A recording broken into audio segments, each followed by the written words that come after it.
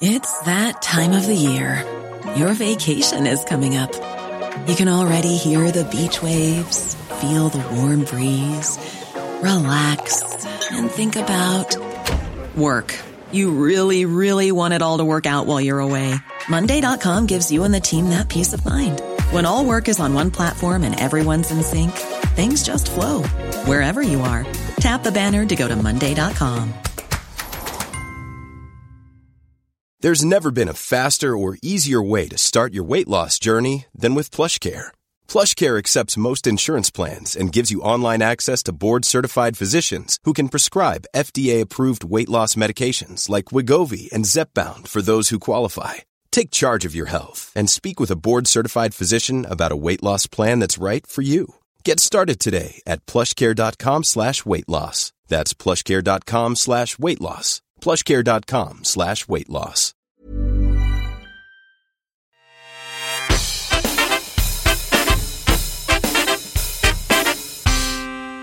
Hello and welcome to Black British Lives Matter, the podcast. I'm Lenny Henry. And I'm Marcus Ryder. Now, you know this. This is the podcast where we explore why and how Black British lives matter, acknowledging and dealing with the racism, the trials and tribulations we face, but wanting to go a bit deeper than that, far deeper than that.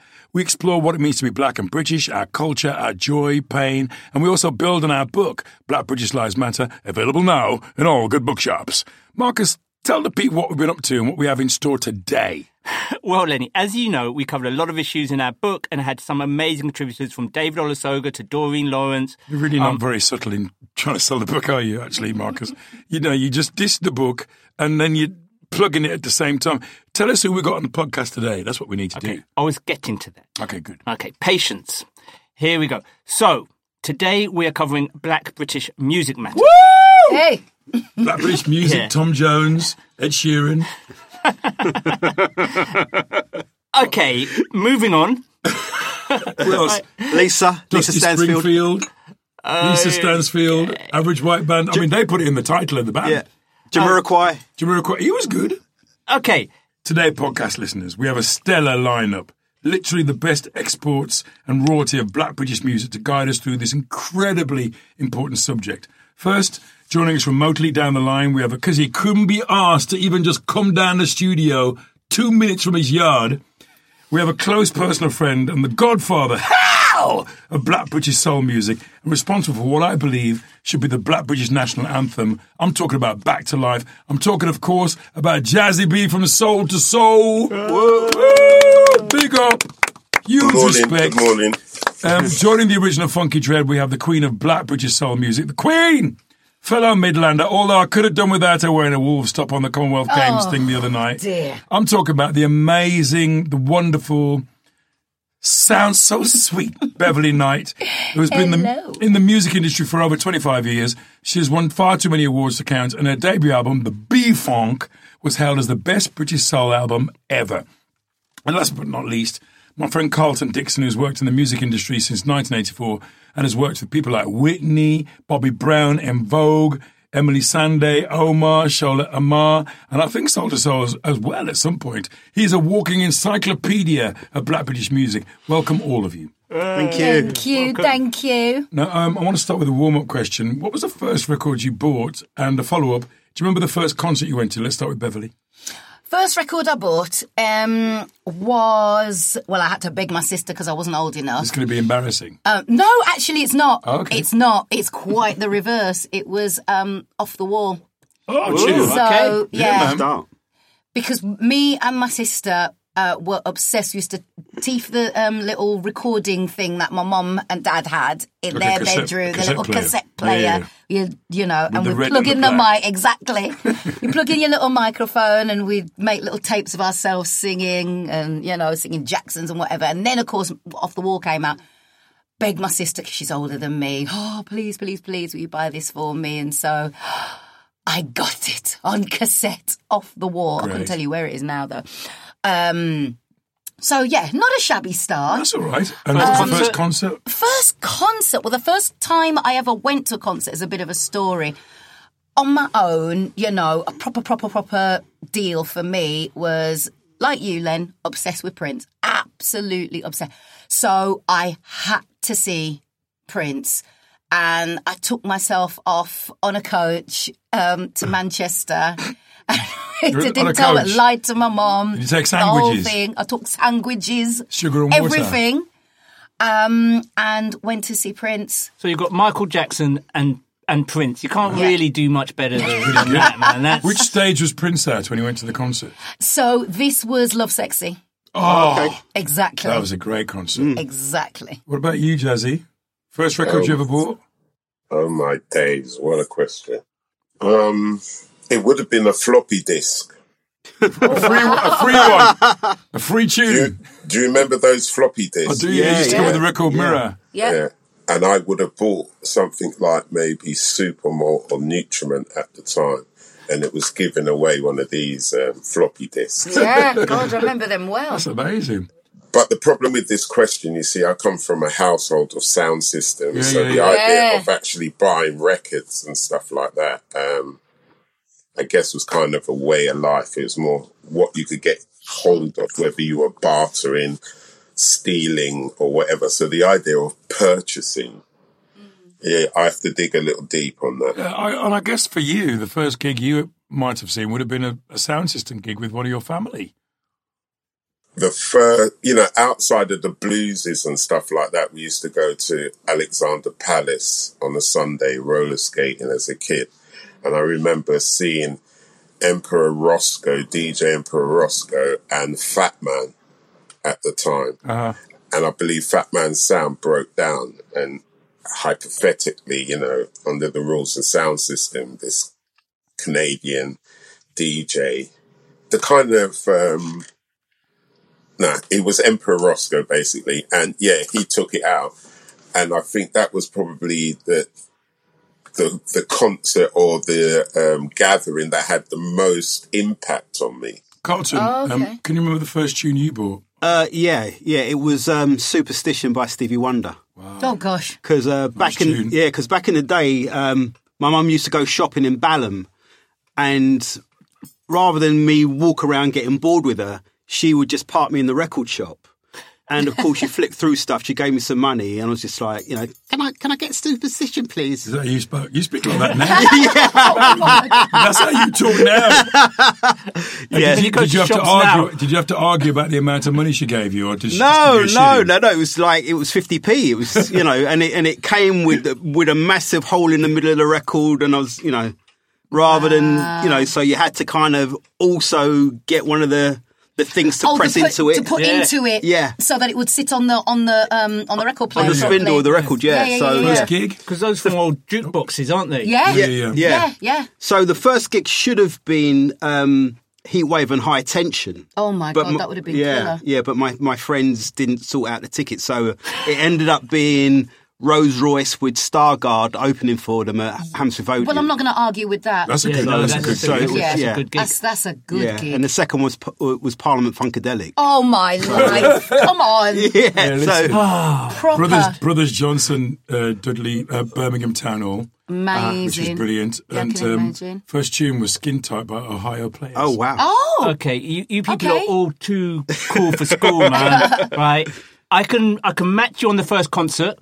So first concert was Art Blakey and the Jazz Messengers. Here we go. So Shall we leave? Okay. Do you want to stroke your chin and smoke your pipe a bit more? Right.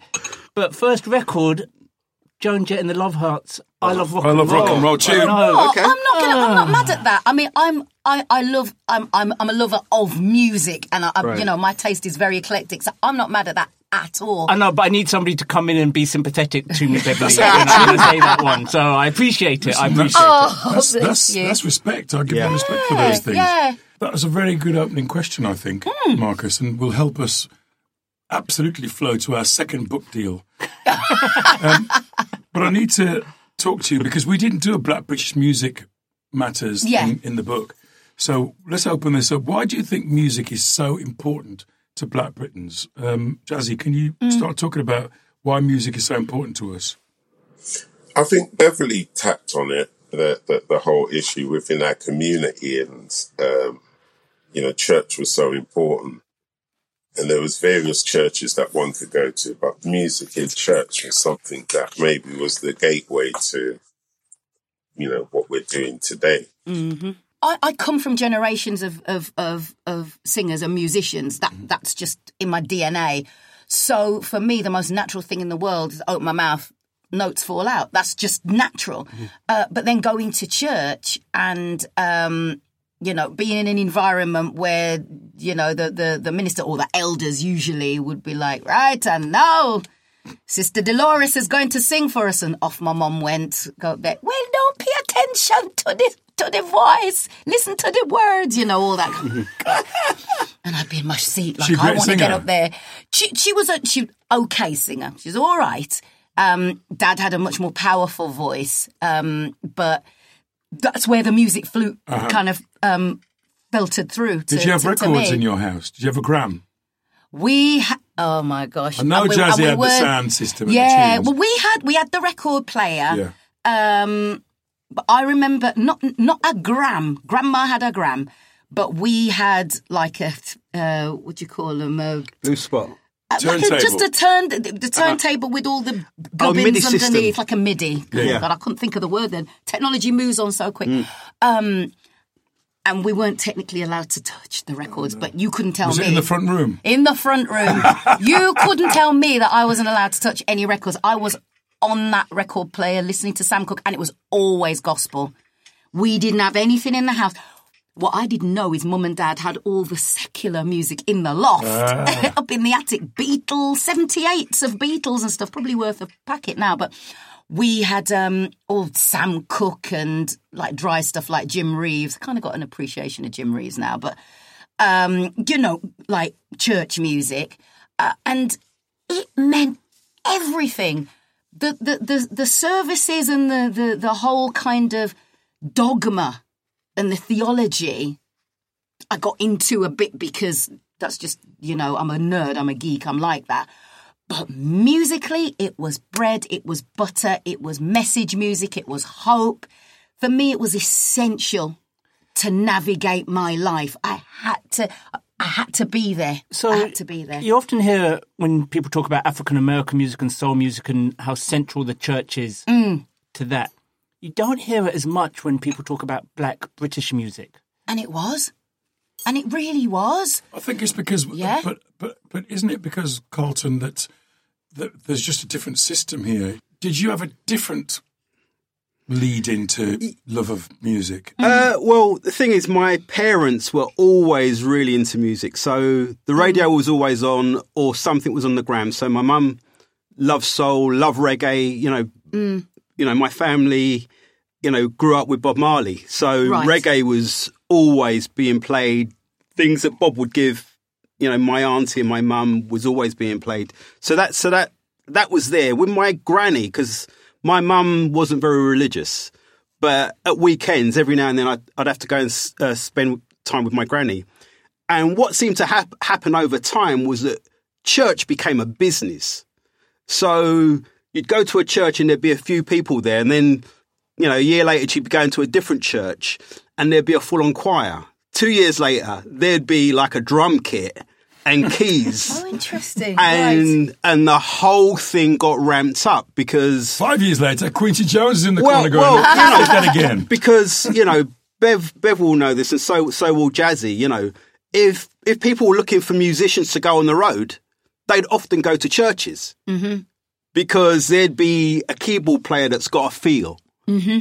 There'd be a drummer who for some reason is channeling something. Mm-hmm. So, church became a breeding spot for a lot of musicians who then become the Beverley Knights and the Misha Parises. It's amazing to hear you talk Paul about Johnson. I think for Black British people, there is a common culture. Music plays music plays a common language where we can discuss Prince and the era of what era Prince was at, and you can judge people, you understand where people are coming from through music, which leads me on to my next question for Jazzie.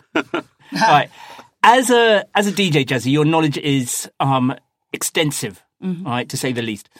In your view, what are some of the most important? And I'm going to be asking you this, Beverley and Carlton, so be ready. What are some of the most important, iconic Black British tunes in terms of Black British history You know, what would be the ones where you're thinking, these are the most important tunes for Black British history? Well, it's not. I don't know if I can narrow it so far down to songs without having a few hours to contemplate. But It's going to be a row. Go on, you know, son. we could at least start with Eddie Grant and the Equals. Which one? I don't know, any of Eddie's songs at the time, you know, because then it went from Eddie Grant of the Equals to Eddie Grant, Osabisa, Simonde, you know, Simonde were a major influence in terms of that whole British sound and what it all evolved in, what we're listening to today. So They were amazing. Yeah. growing up as well, I was quite spoiled because I was, you know, grew up in London. Everywhere you turn is about music and stuff. So from a very early age, trying to be unique and carve my own way, it was always about the third track on the B side of the album. Yeah. It felt to me like those albums that were coming out of London where people were in their street clothes sitting on a car singing kind of reggae music tinged with soul, that felt original. And one of the things about Soul to Soul was that it had a very Caribbean beeline. Absolutely. The bass was very Caribbean. Yeah. Wasn't like an American. I mean, I kind of had a feel when I saw Lights of the World at Gulliver's, 13 geezers on stage in this tiny club singing Earth, Wind and Fire's Fantasy. It was great, but I kind of knew it wasn't really. I mean, London Town was great, but it wasn't really going anywhere because they didn't really write songs, and they were paying homage with their music to an American sound. And that's difficult for a soul singer, isn't it, Beverley? I find, this whole conversation is interesting because you guys are, as you guys kind of went before me, you're a little older than I am. No shade. I'm just saying. Hang on a minute. I'm just saying. No, I'm talking facts. Go on. So, when I was very young, I can remember. David Grant singing to me. But my memory of David Grant, yes, there was intuition and all that, but my memory was David singing with Jackie Graham and me going, oh my God, Jackie Graham, and She's From Home. So, and then seeing... Soul Train on Channel 4. And, on Top of the Pops as well, and then seeing Misha break through, screaming for my sister, going, oh my God, there's this woman and she's from here and she's, and just being excited knowing that these people were from here. I didn't even know the real thing were from Liverpool until much later on. Right. When I started to really, dig down. And so my experience was I inherited what you guys, and Jazzie and that kind of generation had laid the path. I was just walking down it. You guys had already cut that path for me. So hearing Soul to Soul, and then a little later hearing what Massive Attack were doing, to me, I was like, okay, I can identify this sound as being something that has absolutely come from here and come from our experience, what we do. The writer Jeffrey Boakye recently wrote the book Musical Truth, where he explained Black British history from the Windrush to today. Carlton, are there any songs that either of you think are useful to understanding Black British history? I don't know. Black skin, blue-eyed boys, I always say. Well, the thing is with Eddie was always a bit of a rebel. So, if you look at, Black skin, blue-eyed boy, living on the front line... Oh. Tune. Give me Ope Joanna. He's always done that through his career. Mm-hmm. And something like Not Living on the Front Line, Electric Avenue was written because he had left Britain to set up in Barbados, and the airline lost all of his luggage, including his recordings. So he thought, I need to write some songs, and because 2 years ago, he was in the middle of the Brixton riots. Mm-hmm. He came up with Electric Avenue and I Don't Want to Dance. Mm-hmm. Mm-hmm. But because we've not really had a chance to be like, 3 or 4 albums deep with something, people need to hit quickly. Black musicians have to hit quickly. So it's not normally a message song. It's normally something that's going to rock a dance. Yeah. So we just don't have that give. Yeah, but I think there are some songs which don't have to be message songs, which still say something really important about black people's place in the UK, like Cockney Translator. Oh, You yeah, know, yeah, Translation. yeah. Cockney Translation. Say it again. Yeah. Oh. Or okay, Police Officer, I suppose. Police Officer, Yeah. yes, is a great That was a example. tune. You know, Yeah. so I think there are some... Lenny's corrected me, apologies, Cockney Translation, Yeah. you know, by the late, great Smiley Culture. Yeah. You know, so... But I think I'm wondering if there's some songs that Jazzie thinks that Carlton, Beverley think that... Not necessarily message songs, but you're like, that just got that that feeling. I tell you what, and you'll all know it, everybody knows it, and we know it was a response record to something that was already out there. But I remember as a kid seeing Althea and Donna's Uptown Top ranking on telly, on Top of the Pops, and thinking, oh my God, but they sound like us. This is us. Oh my God, this is like, and it felt very much like something that was our little club, you know. And all my white friends at school would say, "Oh, what they're saying? I don't understand. Can you help me to?" Do you know? And it felt like the doors open. That felt like a seminal moment for me. And Police Officer, absolutely Smiley Culture. And then moving on from there. I would even say, and because they were from Birmingham, I'd say Musical Youth. This generation! Exactly. Seeing kids who were, you know, little Michael and Kelvin were like a couple of years older than I am now. Hearing that and hearing Power Seduction was just, for me, mind-blowing. Yeah. It wasn't like it was message music, but its very existence and the fact that it blew up was in itself a message. Do you know what I mean? Yeah, of course. I saw them live, you know. I saw them at the Hummingbird Yeah. Musical Youth, and Oh they were my God, the fantastic. They came on. They entered the stage on BMX bikes, and the crowd were like, "Hey!" And then when they started to play, it was like, "Oh, they can play! They can play." It was really, and they could sing. It was great. Yeah. They were very, very good. But absolutely, man, it was just hearing my voice was also, I mean, and Soul to Soul. You can't have a conversation No. about British and message and essential black British music without saying Soul to Soul. In fact, Well, it was cool. But that was the they real called Jazzie seminal the Black moment. Beethoven in Rolling Stone, I think. Could you talk a bit about your approach to the way the tunes were mixed? I know you all mixed. You mixed with Nelly and stuff, but it was that thing of no. We don't want it to sound like it's Radio 1. We want it to sound like we're at a dance.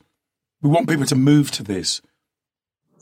Well, it all technically started out by us wanting to be the biggest sound system in the world. So the first tune we released was actually one of our dub plates, which is Fair Play.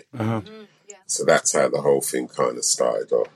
All the other things that came along with rock and roll and its control were based on a more of a punk attitude, because we were growing up here in London, shopping window of the rest of the world.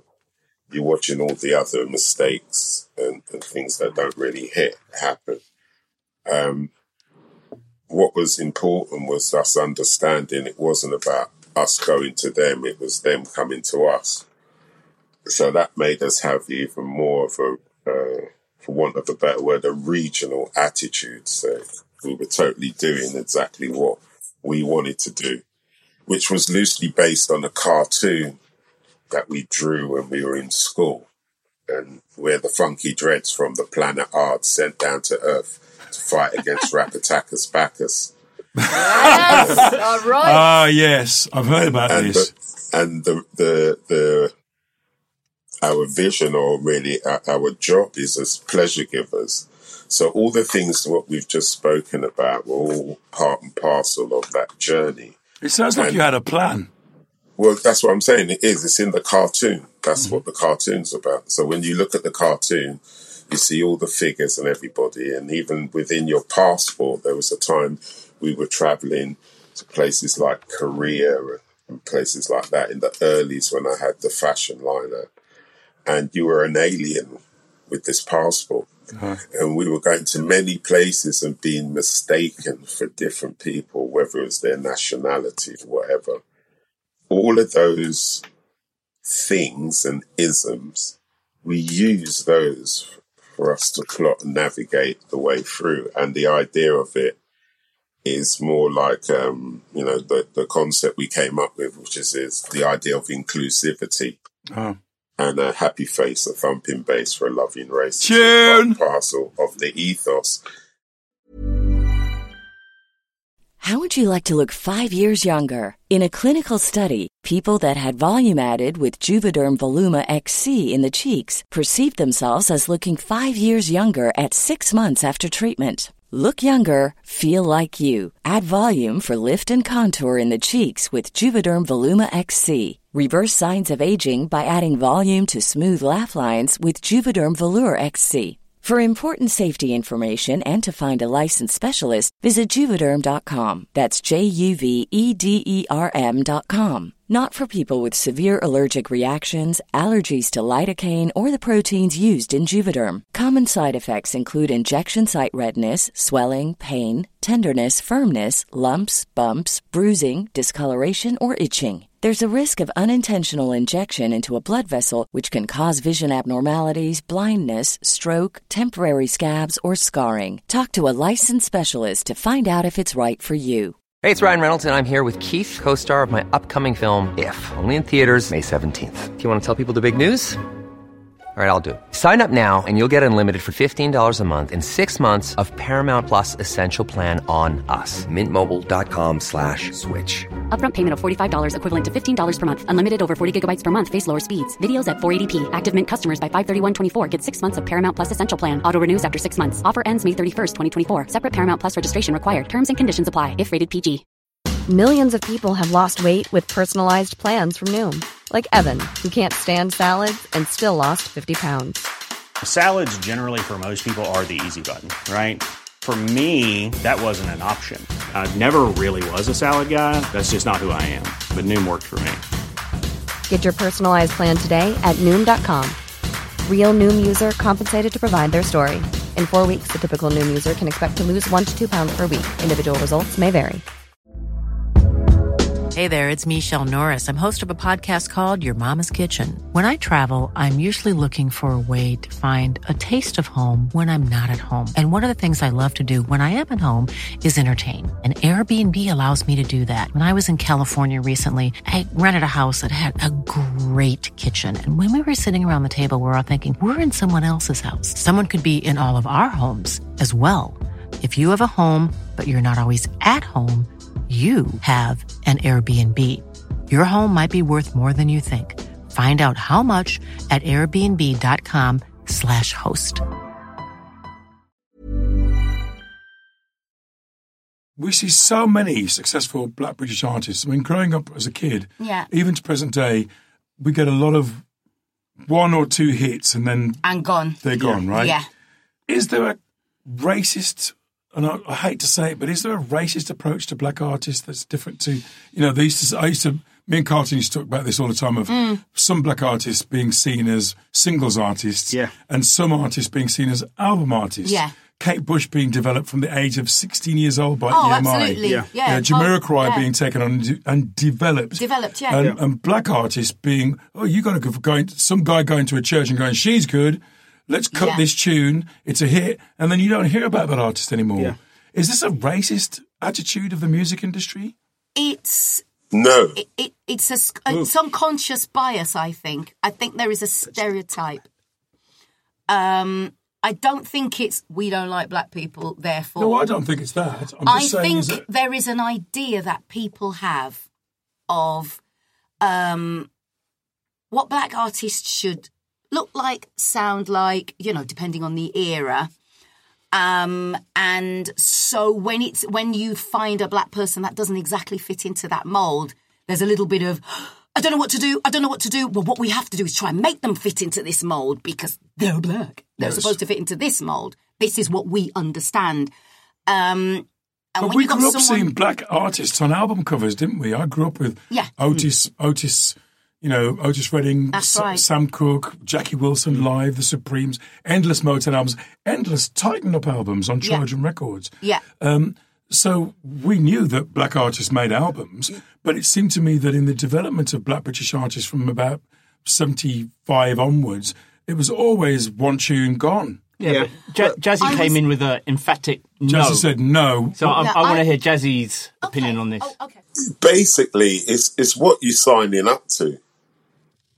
If you know, what Lenny was just mentioning was all acts that were on Motown. That's a black label. There weren't that many mainstream black labels, you know, in the UK, and if there were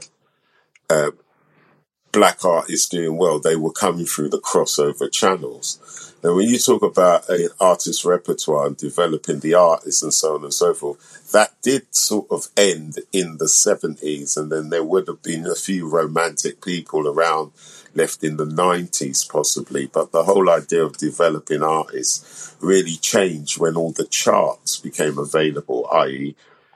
it used to be called R&B charts, there was a dance chart, there was this chart, and you would all lead to the Radio 1 national chart, quote unquote. So, you know, that was the European version of crossover. And in the Americas, again, there was the R&B charts, this chart, and then you crossed over to Billboard's main charts. The difference is in America, those territories are literally the size of Europe. So that means artists like Luther Vandross ran the route for many years just on the R&B scene, like Pat LaBelle and all those other great artists who were having #1 records throughout that before they even crossed over. Whereas in England, all of the bands were signing to guys who were part of the recruitment setup. But again, it was more on their agenda, what they possibly believed they could develop. And here we are now in the year 2022, etc., where all of the ideas of distribution and how you monetize your income now have basically evaporated, because now we're living in a digital era. And, you know, everything's being streamed and available on multi-different platforms. I think if you're starting now, Beverley, would you just go straight online? Would it just be you with a mic online? I'd be making your own music. Absolutely hammering TikTok. I'd be hammering Instas. I'd be making reels. That's what I'd be doing, because you know, the idea of, you know, an A&R man coming up to see me singing Palomas in Wolverhampton City Centre, gone, finished. Yeah. That finished way back when. It's almost like people are discovering, like Jazzie's family and Jazzie starting a system, or me and Carlton buying records, or you just kind of going to church and everything. Kids now discover themselves.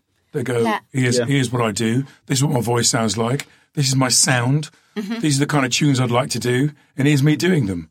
Absolutely. Here's some things I wrote already. And then they're just finding their tribes online, which you can do. Yeah, I think the thing about back in the day is if you have a record out, you have to pray that it's successful, because they'll let you make the second record in the way you want to. Where if they've signed you on a big deal and you have the first album and it doesn't do well, they're like, well, we gave you a chance to do it your way. Now we're going to suggest who's going to write for you, who's going to produce for you. So, and if you don't like their ideas, it's tricky. You're stuck. You're stuck, or you're surely that's the ticket that you buy. A lot of people, don't you think? A lot of people don't realise that, Jazzie, because no, I don't, because you have a lawyer. you can't sign a lawyer. You say that, but I'll tell you, as someone who didn't come from cool and deadly London, who didn't know anything about anything. I came from a place where all I knew was I saw those people on the telly, on Top of the Pops, and thought, not one of them can sing as well as me, and I damn well know it. And one day I'm going to prove it. I had no idea how, but I was going to somehow get there. And then a whole bunch of sliding doors, things happened to me, thank you, universe, to enable me to make my first record. I didn't know about, I knew I needed to have some kind of legal something, But my first lawyer, I don't even know if he was a lawyer. He was just a bloke who was helping me. Of course, I fell into all the pitfalls. You learn very quickly. But I think now kids are a lot more savvy, but... they still need to know not to sign anything without representation. Absolutely. But in the props chain, you don't sign anything. You know, the way you go about having music now, now looking into the metaverse and how the whole world has changed. But without having those experiences that Beverley and many other artists had, you know, there wouldn't be any substance. And artists like Beverley, had the vision, people like Lenny, etc., etc. All you artists put the hours in. You know, no one said it was going to be easy, and that is also part of rock and roll. Never been easy, no. Nothing great. Nothing that great. You're going to... you have to sacrifice. Absolutely. I was reading Chuck D the other day. He's very lively on Twitter at the moment. And he was bigging up black British music. He was talking about drill, and he was talking about the drill rappers and how good they were. It's weird having the world looking at us like this. What do you think of the current success of people like Stormzy and on both sides of the pond? What does that say about black British culture now? God, it's, for me, I think to myself, I look at this younger generation to me and think, God, it's been a long time coming. So many of us have been on this journey and have created. I mean, if it was a cow trail back in the days when Jazzie was growing up and coming through in yourselves and that, and then it was widened a bit to a bit of a country lane when I was coming. Now we're looking at a 6-lane motorway and everybody's travelling down it, and we've come such a long way to get to this point. There's always been a sense of leadership coming out of the British Isles, I think. But I think Britain has always been known as the place where you, and if you're successful with it, there is true innovation that happens here. Yeah. We've always been the land of the hybrid. You know, I keep talking about Soul to Soul, I keep talking about Massive Attack, but they're just examples of where hybrids happen. I'd say my own career is something of a soul hybrid. It's certainly not a purist, you know, or anything like that. I've drawn from many different things and it's kind of made up me. And when I look at what's going on with Dave, you know, Getz, Stormzy, even Mahalia, you know, I have to mention Georgia, Black Country. You know, Mabel. When I look at what these kids are doing now, again, it's a hybrid. It's a fusion of what their parents were doing, which, let's be real, is our generation, because these guys are young, Jesus, you know. It's very outward-facing, I think. It's knitting together so many elements of what we do here, and then again, showing it to the rest of the world. This is us. And it's not just this is us, it's this is us, and the rest of you can't do this. Because you'd have to have lived our experience. You'd have to have listened to what we've listened to. You'd have to have been ingrained and seeped into the earth the way we were in order to do this. What's happening with Black British music now could not have come from anywhere else. The Americans couldn't come over easily and replicate it. The way that I remember when drum and bass first dropped, or jungle first dropped, and then a few months later, I was hearing Timbaland producing Aaliyah's 1 in a Million with the and I was like, that's not an American beat. That is us. You have sucked up what we've done. You've put it into the American machine and you've sold it back to us brilliantly, I must say. But I feel as though that's what is going on with Black Britain now. See, I'm getting very animated because it's very exciting. Great. It's really good to hear you excited. It's very exciting. I mean, what's interesting is Jazzie is kind of very plugged into the A&R side. I don't know of any black promoters in this country. I mean, I'm always thinking about, if you were doing a gig and you wanted black artists, who are the black promoters? And I don't think there are any. There's lovely Ray, who's got long dreads. Can't think of his second name for the love of God. But that's the only, in terms of a big player, He works with a lot of the big players. That's the only person I can think of off the top of my head. The game's changed in terms of live because back in the day, in America, there was the Budweiser Superfest. So through the summer, you'd get, Patti LaBelle, New Edition, Guy, Karen White, all on the same bill. And so there was a live circuit that would travel. Yeah, that would travel around over the summer. Plus all those artists, because they were album artists, rather than having a hot song that was streaming well, could tour during the winter. Yeah. Right? Where now, because of the way streaming has gone, and we're no longer getting album artists in the same way, few people are coming through. The whole concert thing has changed. Plus the deals that the record companies are doing. Before it'd be like, we get a piece of every record. Now we get a piece of every record, every concert, every T-shirt. Yeah. So the whole business has changed. So a lot of people are not set up to put themselves out properly as live. They can do 40 minutes at a festival in a field. Yeah. But in terms of putting together a proper show, because like back in the day, like Soul to Soul had a lot of people on the road. Jazzie, do you remember that, Jazzie? Of that thing of having people just coming up and doing one song or two songs? That's a sound system thing, isn't it? It really was taken from Mr. Brown's review idea. Uh-huh. Mm-hmm. So that the idea, how you put it about being a sound system, etc., etc., it's all borrowed ideas from all over the place. But yeah, the idea of the Soul to Soul show is like a review. I think that's a really good place to leave it. I mean, I would personally like it if there were more people. I mean, you used to be martial arts and Harvey got, where are the people of colour putting on? You've got people like Les Bain who looks after. I know Les Bain. He's not a promoter though, Les was never a concert promoter. He was a record promoter.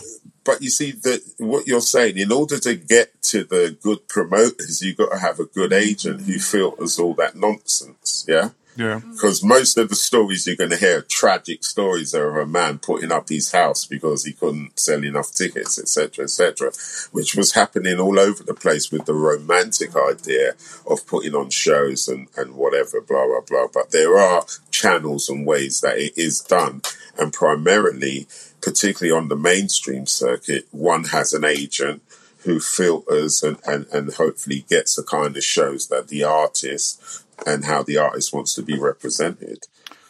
Yeah. Okay, I've loved this, and we could be doing this.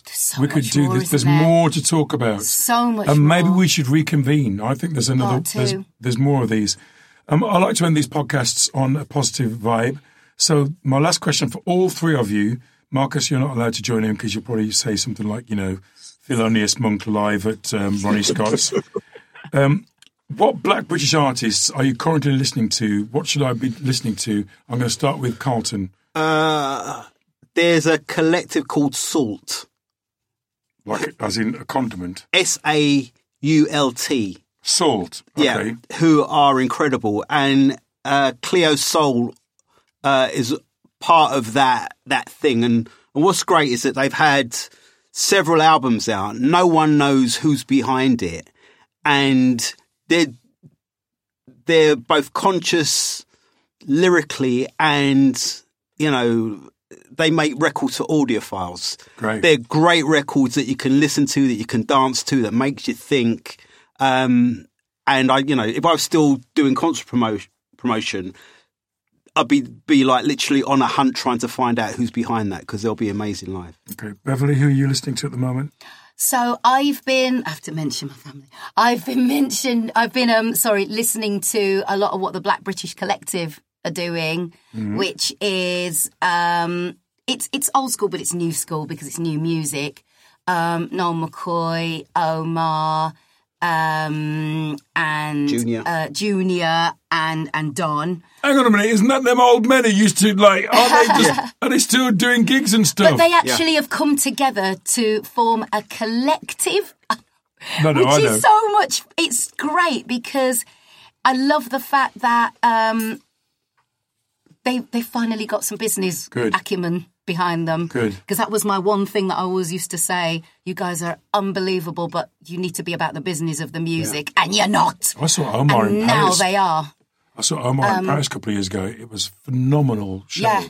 Phenomenal. These guys are great. They're really great. I also love Dave as well. Dave. I think Dave's just a really interesting artist. Okay. Jazzie, you listening to Don't Say Wookie.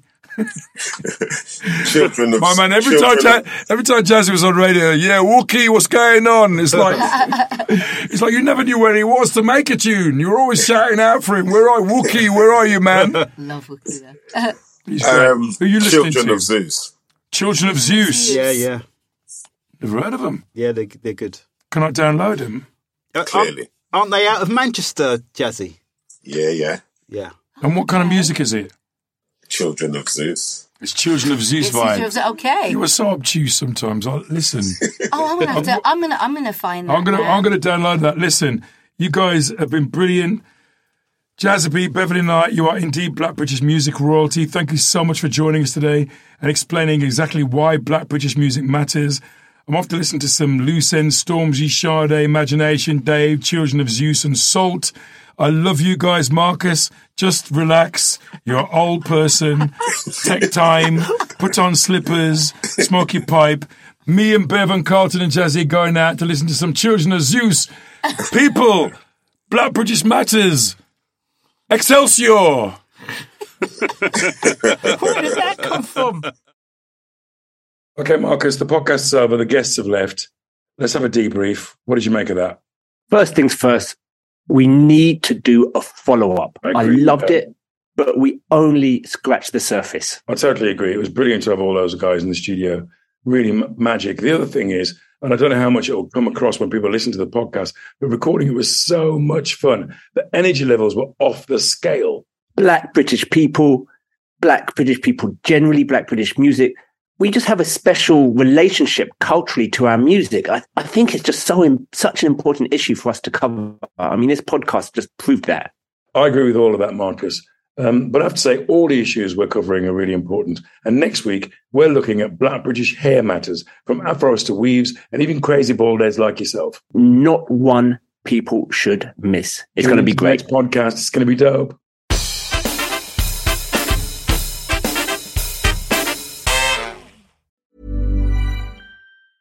Hey, folks, I'm Mark Maron from the WTF Podcast, and this episode is brought to you by Kleenex Ultra Soft Tissues, your ally to help tackle your allergy symptoms this season. I love the change of seasons, but nobody loves pollen and all those other things floating in the air that make you sneeze during this nice weather. Kleenex Ultra Soft Tissues are hypoallergenic and allergist approved, so fight back against watery eyes and runny noses without worrying about irritating your skin. For this allergy season, grab Kleenex and face allergies head on.